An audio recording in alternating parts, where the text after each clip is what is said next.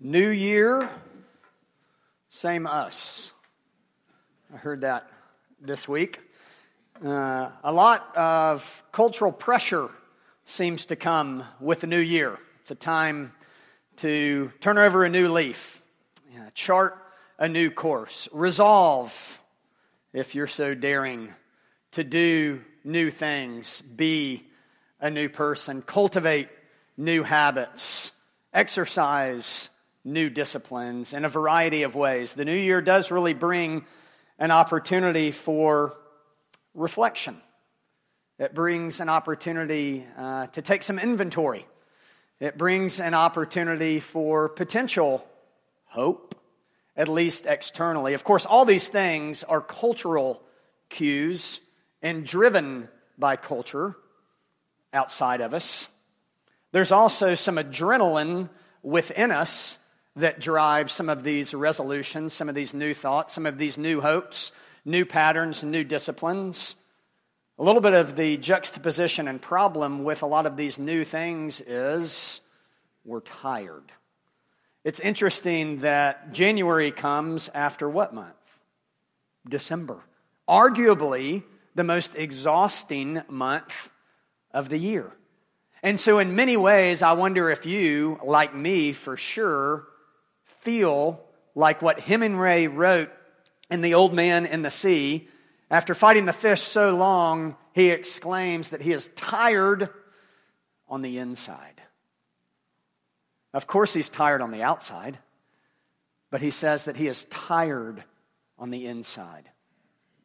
I assume that you, once again, like me, are tired on the inside. In many ways, the new year brings an opportunity where my spirit is willing, but my flesh feels weak because I'm tired. I'm tired on the inside. I think we live in a culture that is tired on the inside. And of course, it manifests itself on the outside as well. Why? Why are we so tired? One theologian and preacher said, when we look at the world, we see that people are exceedingly busy. It is their affections that keep them busy. If we were to take away their affections, the world would be motionless and dead. There would be no such thing as activity. It is the affection that we call covetousness that moves a person to seek worldly profits. It is the affection that we call ambition that moves a person to pursue worldly glory. It is the affection we call lust that moves a person to pursue sensual delights. Just as worldly affections are the spring of worldly actions, so the religious affections are the spring of religious actions. When we look at the world, we see that people are exceedingly busy. Written in the early 1700s by the great Jonathan Edwards. But that's indicative of us today as well, is it not? Our passage today speaks about the very things that Edwards was speaking of. Our affections, our emotions, and potentially an invitation to move against the weariness and busyness that pervades our lives and our culture. Stand with me, if you will, as we look at the passage this morning from Luke chapter 10. Luke chapter 10, beginning in verse 38. Now as they went on their way, Jesus entered a village, and a woman named Martha welcomed him into her house. And she had a sister called Mary, who sat at the Lord's feet and listened to his teaching. But Martha was distracted with much serving, and she went up to him and said, Lord, do you not care that my sister has left me to serve alone? Tell her then to help me. But the Lord answered her, Martha, Martha, you are anxious and troubled about many things, but one thing is necessary. Mary has chosen the good portion, which will not be taken from her. This is the gospel of the Lord. Pray with me. Father, we pray this morning that you would show us your truth and that your truth would set us free. It's in Christ's name we pray. Amen.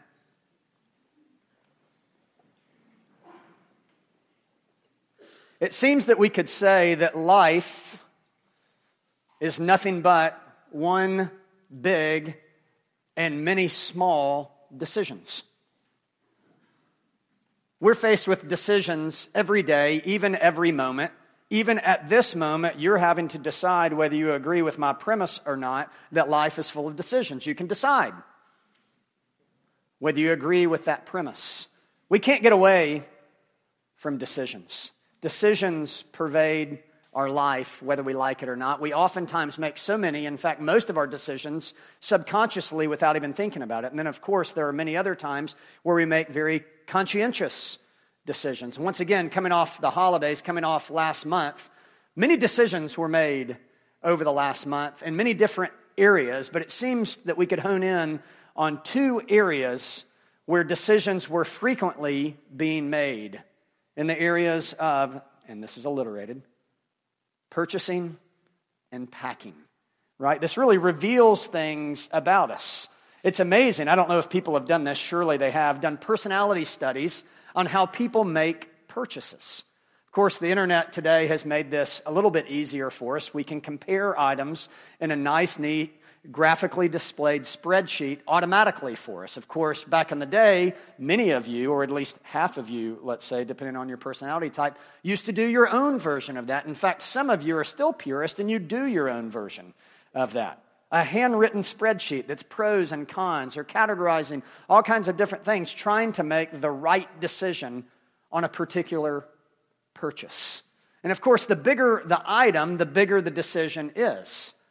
If you're buying a new car, there's a lot more that goes into that decision than buying a simple stocking stuffer for one of your children, right? What drives your decisions? There are many things that can drive our decisions. When I think about myself with regard to purchasing, it's as if I have buyer's remorse before I even make a purchase.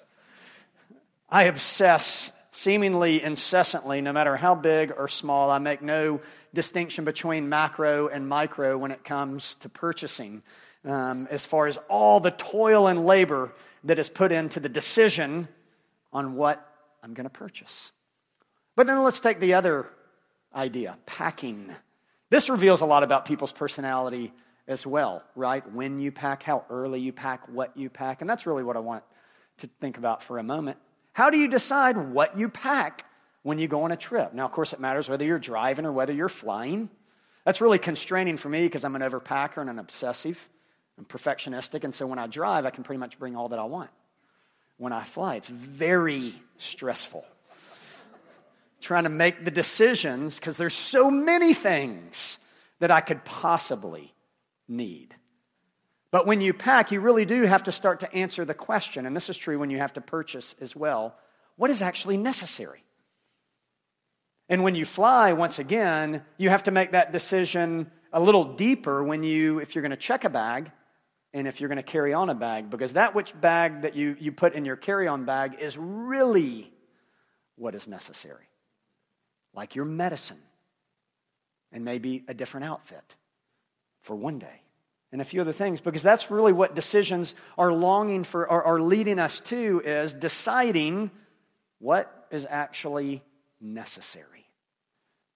Well, Luke 10 is a passage about decisions. Mary and Martha each have a decision as they are literally, physically engaged with and confronted with Jesus, the Messiah, at this point. They have a decision to make. Martha chooses one way, Mary chooses another way, and Jesus leaves no doubt which one we are to be more sympathetic to. Jesus just says, Mary has chosen that which is right, that which is better. What Martha is doing is fine, good, not sinful, but what Mary has chosen is better. In fact, what Mary has chosen outlines for us the overarching principle of this passage. Jesus says only one thing is necessary. Out of all the decisions that we make in life, out of the many decisions that come our way, out of the many distractions that exist in our lives, Luke 10 says, really out of all things, only one thing really matters. One thing is necessary. And Jesus actually does not explicitly answer what the one thing is in Luke 10, but it seems to me to be implicitly obvious that the one thing that is necessary is connecting with Him. Out of all the other decisions that we make in life, out of all the other things that we do in life, what matters the most? What is of utmost necessity? Being with Christ. That's what Luke 10 tells us. In fact, it even distinguishes in an interesting way that being with Christ is better than simply being around Christ. That loving Jesus is better than serving Jesus, at least according to Luke 10.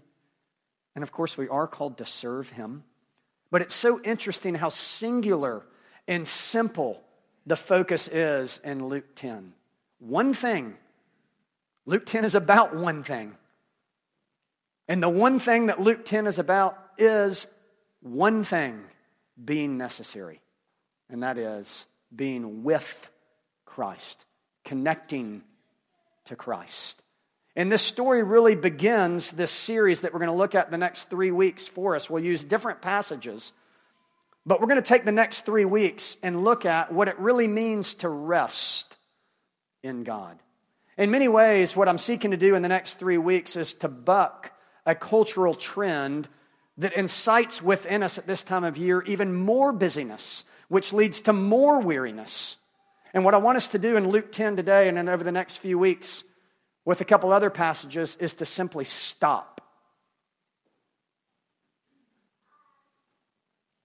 and to focus and to think about one thing. Don't you long for your life to be more simple? You see, it's so easy for us to not connect to Christ. I mean, if connecting with Christ is the one main thing from Luke 10, it's important for us to consider, before we get into a little more detail of what it looks like to actually connect with Christ, is what stops us from connecting with Jesus on a deeper level. Is it our sin? Or what about the shame that we carry from our sin? We can't connect with Christ because we have concluded Christ can't love me, from which I understand last week Matt Howell unpackaged the notion of that idea that God can't forgive me because I'm too bad is actually not real humility, but it's actually pride. And so our pride and our shame and our sin keeps us from connecting with Christ. Maybe our skepticism, which is valid for believers and unbelievers. Skepticism can stop one connecting with Christ. Maybe religion. Interesting. Maybe religion that's not the gospel can keep us from actually connecting intimately and relationally with Christ. Surely, as we've already alluded to, but let's look at in a little more detail here for a moment, busyness keeps us from connecting with Christ. Mark Buchanan, in his book called The Rest of God, which I would highly commend to you, it's what provoked the title of this series. It's a book that is, without question, one of the most 5 formative books that I've ever read in my life. I would highly recommend the book to you. Mark Buchanan, The Rest of God, Restoring Your Soul by Restoring Sabbath. He says, there's a terrible cost to our busyness. Among other things, it erodes memory. Busyness destroys the time we need to remember well. In the confusion, we forget who we are. Have you forgotten who you are? The Swahili word for white man literally means one who spins around, someone who wanders without purpose, someone constantly on the move. That's how East Africans see Westerners, turning ourselves dizzy with a great whirl of motion without direction. We're flurries going nowhere. Did you know that there's a resurgence right now technologically in the flip phone? I don't know if we've had any adopters that are in here. We probably don't quite have the quotient of hipsters among us right now to be able to have a large degree of flip phone adopters. I bet there's a lot of flip phones right now in Brooklyn this morning. But regardless, flip phones are on the rise, actually, among hipster millennials and others as well. Why? For simplicity. Right? For one thing versus many things. There's actually pretty extensive psychological studies being done right now on technological devices that are leading to a lack of productivity in massive ways, that are leading to heightened fear and anxiety in diagnosable ways. In many ways, whether we literally want to do this or not, there's something within us that is longing for simplicity. There's something within us that is longing for necessity. There's something within our hearts that wants a flip phone, not a smartphone. There's actually a group of computer science students at Stanford University that's working on an appeal right now to Apple for them to create a mode on the iPhone that is called the Essential Mode, where with the flip of a switch, you can go into a mode where it only does the necessities. Calling, texting, maps, photos. Seems like a good idea to me on a technological standpoint, but our purpose this morning is not technological. Our purpose this morning is spiritual. And let's get back to this idea of simplicity and the one thing that Luke 10 is calling us to, which is to connect with Christ. From Luke 10, how can we connect with Christ more deeply? I think Luke 10 is calling us to stop. Number one, is calling us to be still. Number two, and calling us to be secure. Number three. We can connect with Christ more deeply. We can avail ourselves to this one thing that is necessary, according to Luke 10, by being still, or by stopping, by being still and being secure. It's hard to miss in the passage that these two women, who both know Jesus well, and it would be important to note that it is Martha's house before we completely throw her under the bus here. It's not easy having people in your house, right? It's not easy entertaining. It's not easy to distinguish the line, particularly if you're Southern, between hospitality and entertainment. And so Martha, it's her house, and to concede something else we know, Martha was older, right? And older siblings, older children tend to just carry a little more of a burden. Period. And she does here. But we can't miss their reactions are very different. Jesus comes in, which once again, quick side note, he was normal. Jesus was normal. He was a real man who had real relationships, who came over to Mary and Martha's house just to be, just to hang out, just to drop in, just to grab a drink, and to be with them, which is pretty fascinating, just as a side comment. But these two women react differently to Jesus stopping by. Martha gets busy, and Mary stops. Martha is around Jesus, but not with Jesus. And Mary stops to do what? To sit at the Lord's feet. When people are busy, working hard, they don't like people that are not. And Martha can't hide her irritation. She goes as far, I think this would be accurate to say, to try at least to rebuke Jesus. It's amazing. She works herself up in such an anxious, busy frenzy, then to see Mary, her little sister, simply just stopping and sitting at Jesus' feet, that she's so irritated, she tries to provoke Jesus by rebuking him so he will rebuke Mary. Interestingly enough, his response is very gentle and very tender to Martha's incitement and to her rebuke. But what we see in this story, Mary is connecting with Jesus by stopping, because she is not at the moment distracted by so many things. So let's get practical for a moment. How are we going to connect with Christ? Which, by the way, I don't know what your resolutions or goals are in 2019, but if we want to just be simple about it, this would be a good one. In 2019, I resolve to connect more deeply with Jesus.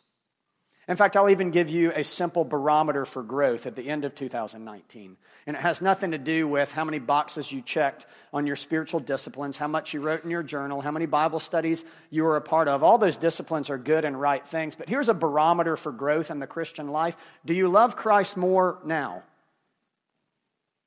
than you did?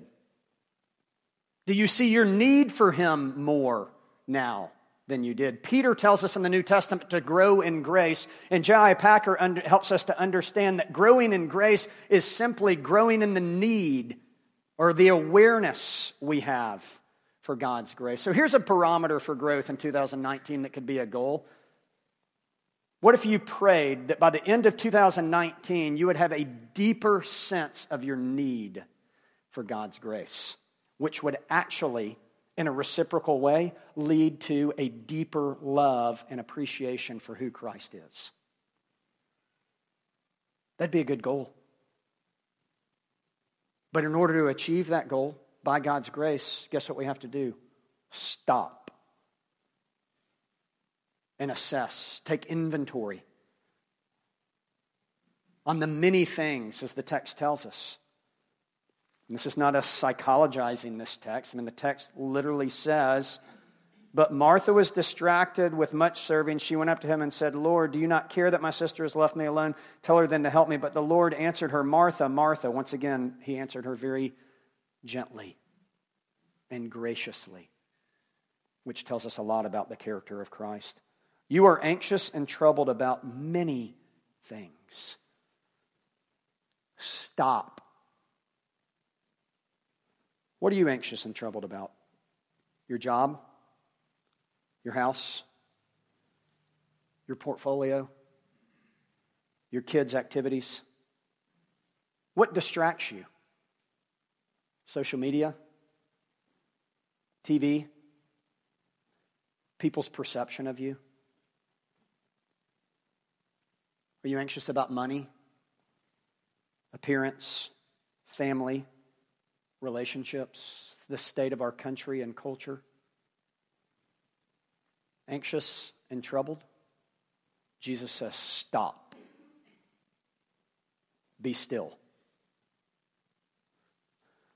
And let's look at this idea of stillness. So not only does Mary stop, but Mary practices stillness as she sits at the Lord's feet. And guess what she does? Listens. You can't listen if you don't stop and if you're not still. Stillness, silence, and solitude is something that I would argue are necessary ingredients to connecting with Christ. You can't really know Jesus without being still, without cultivating solitude and silence. And what's my primary example of that? I don't know. Jesus himself. Regularly, the New Testament tells us, would withdraw to desolate places to connect with the Father. And just for fun, let's ask this question. If Jesus needed to do that, if Jesus needed to cultivate stillness and solitude and silence, how much more do we need to do that? I know it scares us. Stillness is hard. Guess what happens when you're quiet and still? At least for me, oftentimes I feel sad. But solitude actually gives us an invitation. Marilyn Robinson so beautifully in her novel, Pulitzer Prize-winning novel, Gilead, who's written from the perspective of a pastor who's dying to his son. This pastor, John Ames, speaks about preparing sermons, and he would go into his study to prepare sermons, and then he says in the text, when I would do that, I never knew that solitude would be such a balm for loneliness. Did you catch that? I never knew that solitude would be such a balm for loneliness. The reason that that's so genius is it's counterintuitive, because solitude seems to incite loneliness. But what Marilyn Robinson picks up on, and I think what Mary picks up on, at least here, even though she's with Jesus, is that stillness that leads to silence, that allows listening, that oftentimes is practiced in solitude, even though our text is not in solitude, brings about a real balm for our loneliness. God's people have always had a problem with this. In Isaiah chapter 30, tell me if this sounds familiar. I'll read the first 2 verses of Isaiah 30, and then I'll read the 15th verse of Isaiah 30, which very well might be, for what it's worth, my favorite verse in Scripture. Isaiah 30, verses 1 and 2. Ah, stubborn children, declares the Lord, who carry out a plan that's not my plan, and who make an alliance, but not of my spirit, that they may add sin to sin, who set out to go down to Egypt without asking for my direction, to take refuge in the protection of Pharaoh, and to seek shelter in the shadow of Egypt. For thus says the Lord, the Holy One of Israel, in rest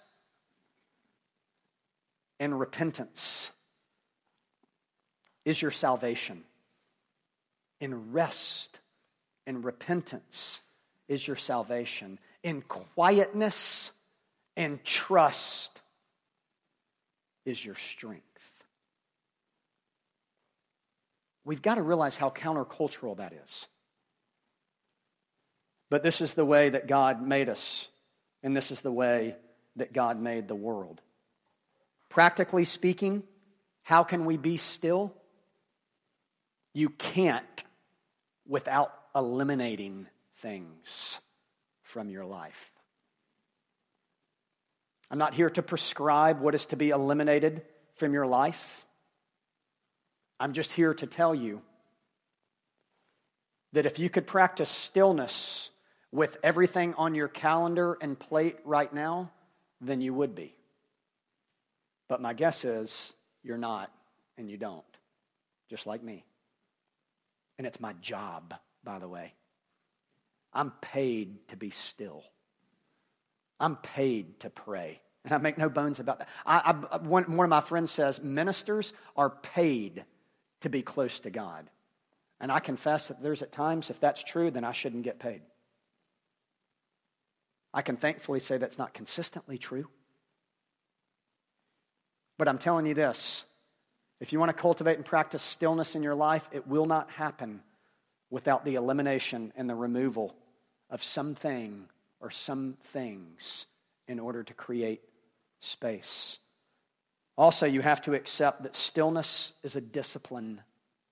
I know we want stillness to be spontaneous, and I know exactly how to say this without, I want to be appropriate. Let me just say this. The longer you're married, and let's say that you are seeking to cultivate important intimacy with your spouse,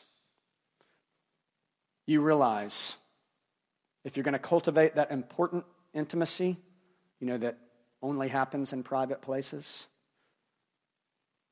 you basically have to schedule it.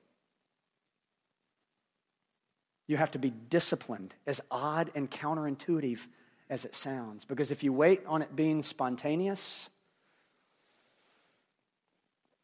Paul Miller says in The Praying Life, you don't create intimacy. You don't create intimacy. You make room for it. This is true whether you're talking about your spouse, your friend, or God. You need space to be together. Get this. Efficiency, multitasking, and busyness all kill intimacy.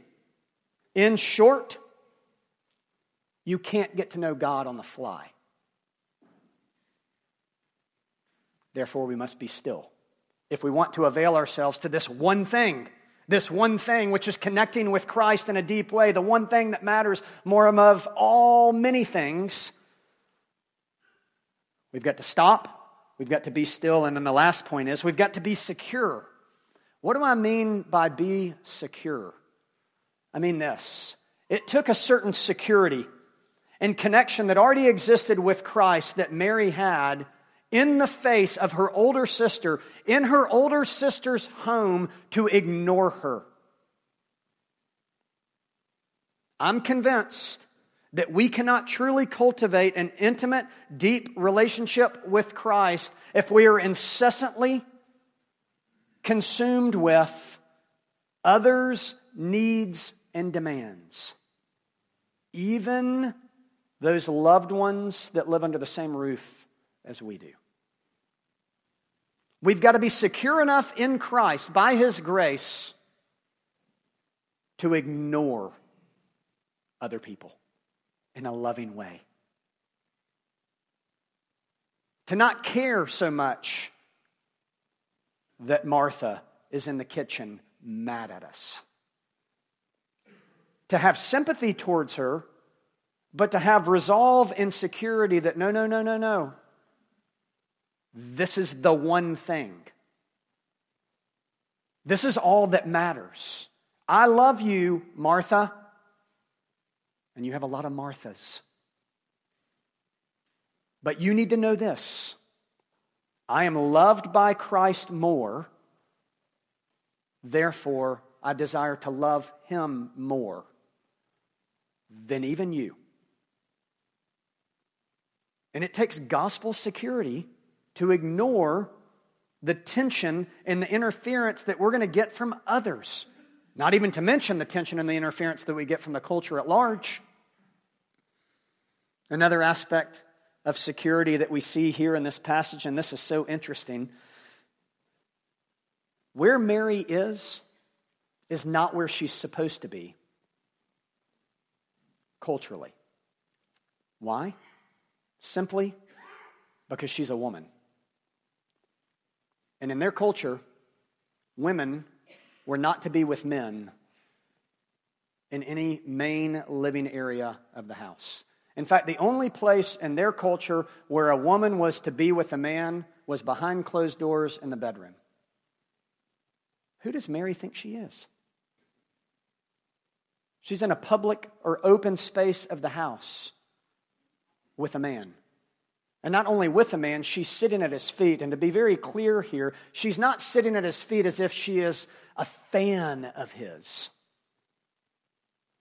She's sitting at his feet as a student of his. And guess what? In their day, women were not students of rabbis. But Mary, in her security, through her connecting with Christ, because she knew this, Jesus tears down barriers. And that really is the good news in conclusion. That if the one thing that matters most is to connect with Christ, yet we have these seemingly insurmountable barriers that exist between us and Christ, then what are we going to do?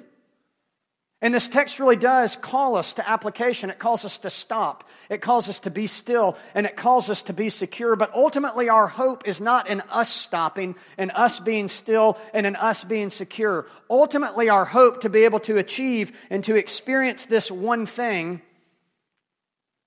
is not us tearing down the distractions and the barriers that exist between us and Christ. But the good news is that Christ has torn down the barriers that exist between us and Him. And that He is wooing us, and He is calling us, and He is providing a space for us to sit at His feet, to be still, to stop, to ignore others, to ignore cultural norms, to sit and to receive. We can't really miss this, can we? We can't miss the gospel in this. Luke 10 is a proclamation that the gospel is more about who you are than what you do. And I particularly want to speak to my non-Christian friends that are here. I'm sorry that many in the church have sought to convince you that Christianity is primarily about what you do. It's not. In fact, Jesus lovingly, gently rebukes Martha here for doing. And he embraces Mary for what? For being. The economy of the gospel is being precedes and supersedes doing. And Christianity is distinctive among all other religions in that way, by the way. All other religions are precipitated upon doing. Buddha's last words, never cease striving. Christ's last words, tetelestai. It is finished.